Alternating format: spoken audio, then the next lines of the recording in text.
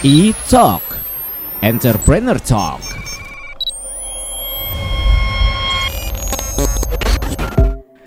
Halo Pop Lovers, E-Talk hadir lagi pastinya bareng Abi Zaki. Wah, seneng banget nih di episode kali ini bisa kembali hadir untuk ngajakin orang-orang spesial untuk diajak ngobrol tentang apa ya yang seru ya. Kita coba sapa-sapa dulu deh. Kali ini di line telepon lagi nih, kita akan ngobrol-ngobrol sama Pak Agus Putranto selaku Direktur dari Binus Online Learning. Halo Pak Agus. Halo Pop Lover dan Mbak Zaki, salam sejahtera, salam sehat semuanya. Pak Agus sehat Pak? Sehat. Sehat ya Pak ya? Harus selalu sehat sekarang Pak. Iya. Oke, by the way thank you so much nih Pak waktunya untuk bisa diajak ngobrol sebentar di Pop FM Jakarta ya Pak. Iya, oke. Oke, mungkin bisa langsung kita mulai aja ya Pak ya. Banyak hal juga nih yang pengen saya tanyain tentang Binus Online Learning sama Pak Agus nih. Boleh dong Pak diceritain dulu awalnya Binus Online Learning ini membuat sebuah apa ya ini namanya program augmented reality ini. Ceritain dulu dong Pak awalnya. Iya, jadi kalau Binus Online Learning ini kan seperti sebuah pembelajaran atau saya menyebutnya kalau dari universitas itu kan bagian dari universitas yang memang memberikan pendidikan untuk daring ya. Jadi kalau sekarang ini selama pandemi ini kan kuliah didaringkan, tapi kami memang dari awal sudah daring online.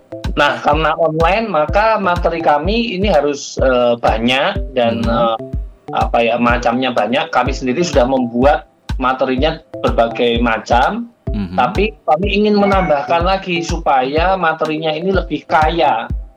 Oke. Lebih kaya materinya. Kemudian kami juga berharap dengan adanya program ini mahasiswa tidak mudah bosan dalam belajar. Jadi kalau biasanya cuma melihat PowerPoint atau melihat tulisan teks saja atau mendengarkan audio saja. Nah, kita ada tambahan sebuah program yang kita sebut dengan augmented reality, di mana mahasiswa bisa belajar dengan cara yang lain. Ada yang modelnya seperti game, ada modelnya seperti mencari harta karun, begitu. Jadi lebih menarik. Dan ini kalau buat pengajar sebagai channel tambahan untuk bisa delivery materi yang mungkin kalau misalnya menceritakan ATM zaman dulu seperti apa itu kan sulit ya. Okay. Nah, dengan augmented reality ini bisa tampak ATM yang seperti zaman dulu itu seperti ini nih. Gitu. Jadi lebih bisa nyoba ATM-nya begitu.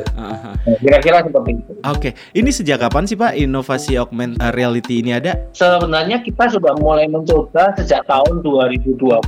Oke. Namun tahun 2020 itu kita mencoba membuat augmented reality yang memang kita support untuk kebutuhan pariwisata, kebutuhan untuk kuliner, gitu.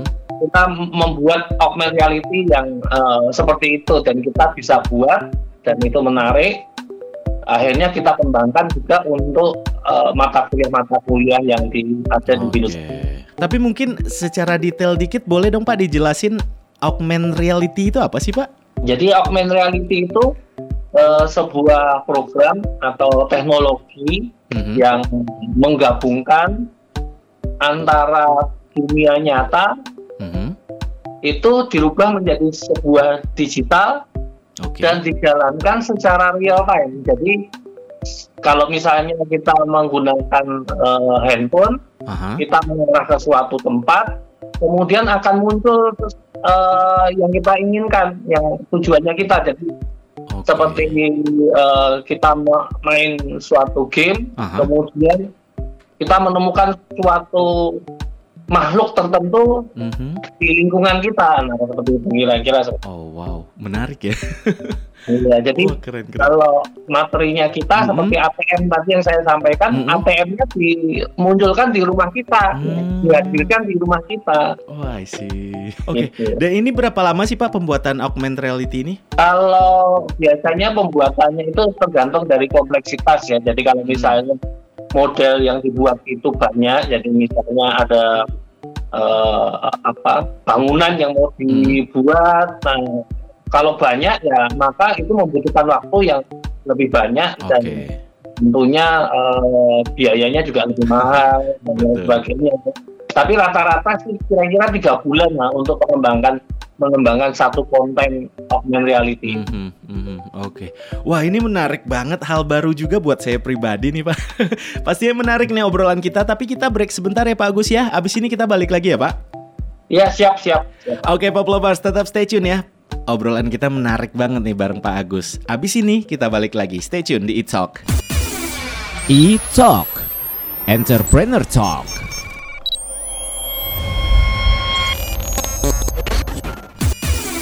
E-Talk, Entrepreneur Talk.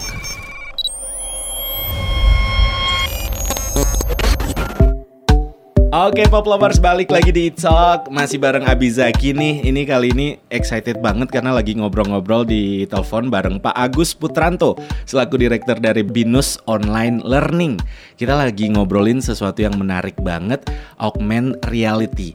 Pak Agus, saat ini mata kuliah apa nih yang udah dibikinin augmented reality sama Binus Online Learning, Pak? Nah, kami kan ada beberapa jurusan, jadi jurusan teknik informatika, akuntansi, sistem informasi, teknik industri, bisnis, manajemen. Itu masing-masing itu ada, kita beberapa mata kuliah ada augmentnya ya. Jadi sebagai contoh di teknik informatika itu Scrum metodologi. Nah, Scrum metodologi ini kan menjelaskan bagaimana proses mengembangkan sebuah aplikasi dengan metodologi yang disebut dengan Scrum.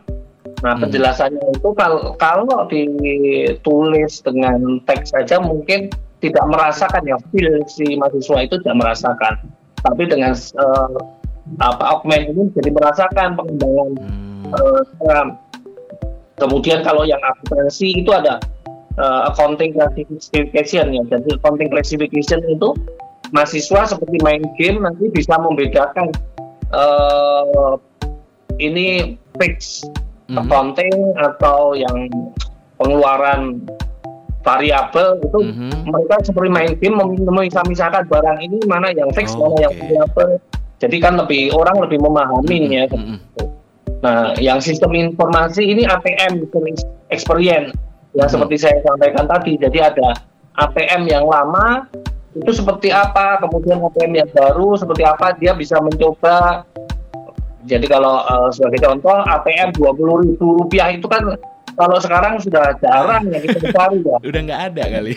Nggak ada ya, ini ada. Jadi kita tampilkan nanti ditampilkan di rumah masing-masing gitu. Kemudian untuk teknik industri itu juga ada untuk praktikum, sebenarnya seperti praktikum antrometri gitu. Jadi mengukur bagaimana supaya kita ergonomis itu ada pengukurannya seperti apa.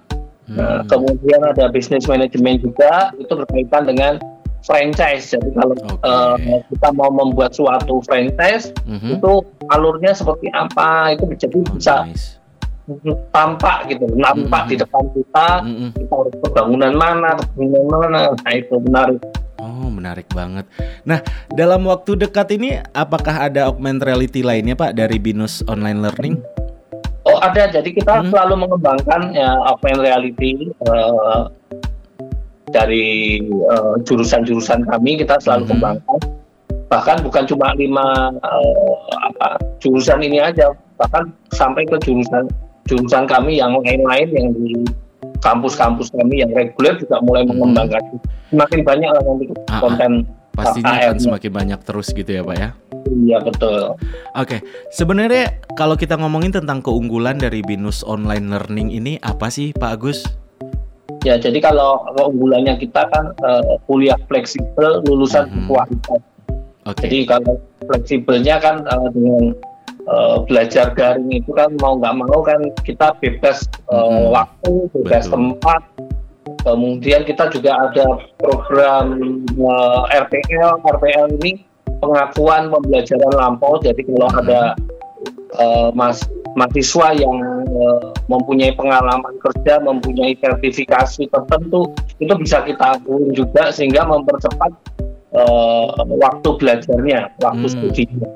Itu juga ada. Kemudian kita juga ada sistem modular. Sistem modular ini berfungsi untuk kalau misalnya mahasiswanya mengalami kendala biaya kuliah ya, mungkin kan kalau di tengah pandemi ini kadang-kadang kan bisnis down, bisnis menurun, sehingga uang kuliahnya akan memberatkan, sehingga mahasiswa tidak bisa melakukan drop mata kuliah, sehingga biayanya menjadi lebih hemat, lebih terjangkau oleh mahasiswa. Itu dari sisi waktu ya. Kemudian untuk ujian online kita juga menyelenggarakan. Jadi selain kuisnya kita ada kuis online, ada ujian online. Jadi ujian online itu nanti ada face recognition, kemudian ada pengawas. Jadi pengawasnya juga secara online juga. Jadi ujiannya bisa dilakukan di mana saja, di rumah, gitu. Tapi tetap kami menjaga kualitas dan menjaga fleksibilitas. Jadi memang susah antara fleksibel dengan kualitas itu untuk bersatu itu memang berat. Pasti, tapi itu menjadi keunggulan dari BINUS Online Learning ya Pak ya? Iya betul. Oke, ini pasti banyak pop lovers yang tertarik banget. Nah, untuk pop lovers bisa dapetin info lebih lanjut tentang BINUS Online Learning kemana nih Pak? Iya, jadi kalau kita bisa melalui telepon 0804 169 6969. Atau WhatsApp 0852 08 69 6969. Itu WhatsApp bisa juga. Atau website juga onlinelearning.binus.ac.id. onlinelearning.binus.ac.id. Betul gitu ya Pak ya? Oke, mudah-mudahan pop lovers bisa langsung tuh, bisa call, bisa WhatsApp, atau bisa cek langsung di websitenya gitu ya Pak Agus ya? Iya betul. Oke Pak Agus, ini kayaknya akan bermanfaat banget nih untuk pop lovers, tapi durasi kita juga terbatas nih Pak Agus. Makasih banyak informasinya. Ya, terima kasih juga Pak Zaki dan pop lover semuanya. Oke deh pop lovers, itu dia obrolan kita bareng Pak Agus Putranto selaku Direktur dari BINUS Online Learning. Tungguin ya tamu-tamu spesial lainnya di iTalk. Abizaki pamit dulu. Bye-bye. iTalk, Entrepreneur Talk.